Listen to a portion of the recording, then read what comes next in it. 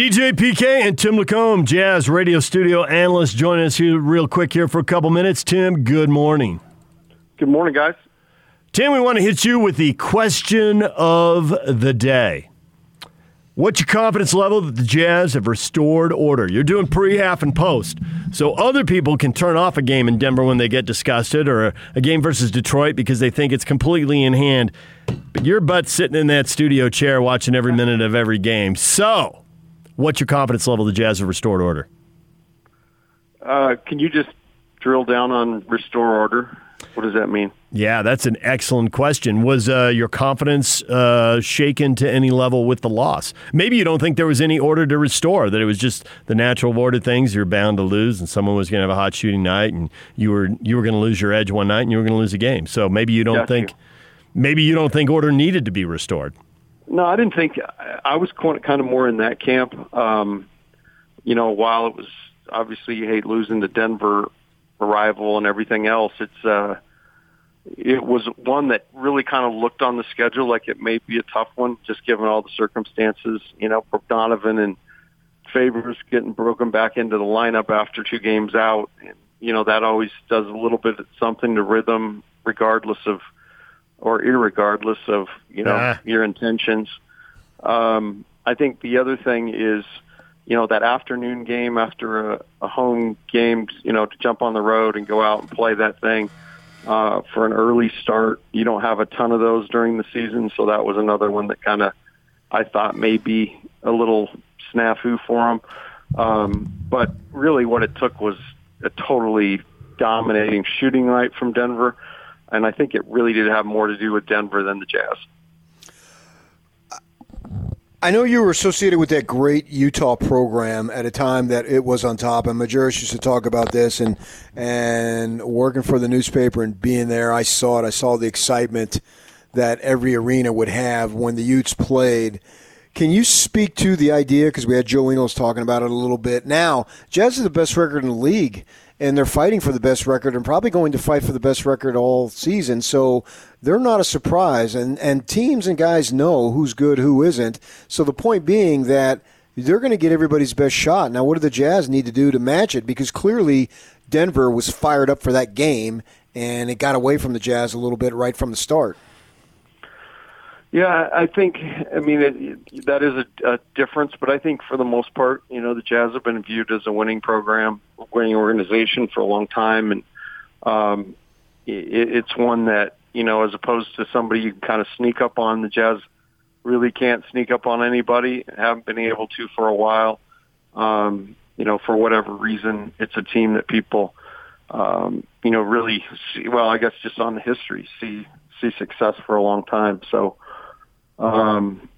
I think it's something that, if the Jazz are chasing the best record in the league, it's a great dialogue to have. And hopefully, teams are up to play them, because that means things are going well for them. So there seems to be a thing that happens on this team where guys are so unselfish they pass up open shots. And I've slowly over the last, couple of weeks really come to use that as the barometer of how well they're playing. I think when they're playing better, like they really get the first open shot and let it fly. And if that's on a 2-on-2 break, so be it. And if that's 4 seconds into a shot clock, well, that's the way it goes. If no one else gets to touch the ball in that possession, I don't care. But when they pass up an open shot and they get deeper into the clock, it seems like things kind of gum up and jam up. And sometimes it works out. Most of the time, it ends up being a problem. Are you seeing that, or am I up in the night? No, I totally agree. In fact, last night, when Detroit pulled that thing back and got close, the way the Jazz broke that game was off 2 plays, one in transition to Bojan. Obviously had a tip dunk, during that run, and then Bojan again from the corner in a half-court set to seal it. And I think the combination of all those was, right shot, right time. My first one was in transition. The second was after a set. They ran a great set, by the way, set a ball screen, put Bojan in the opposite corner, and Rudy came in and pinned in the help, which was for the skip pass, which was it was a great design and perfect execution, and Bojan made the shot.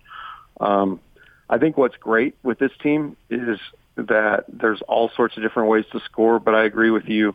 When you see a guy pass up an open shot, which doesn't happen as much as maybe we thought last year, they probably aren't going to get as good a look as the shot clock runs down.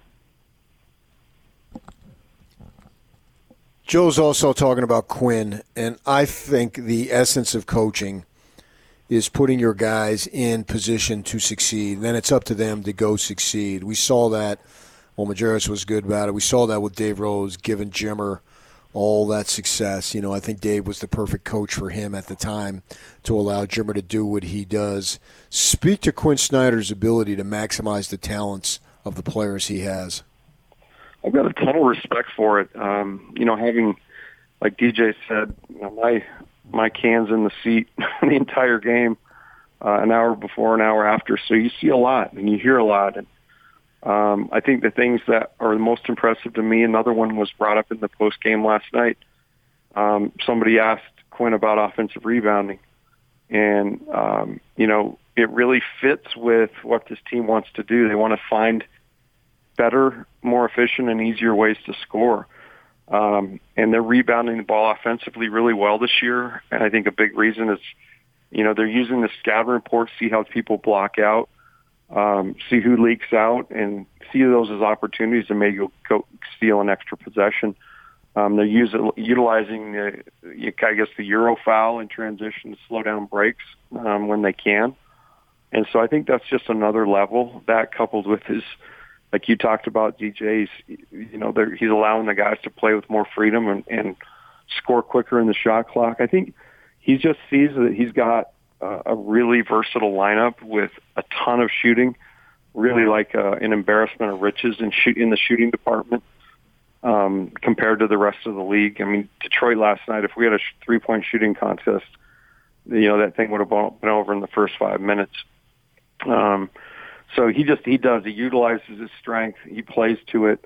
And I really, it's hard as a coach to get something set in a certain way to play and then tweak that and change it.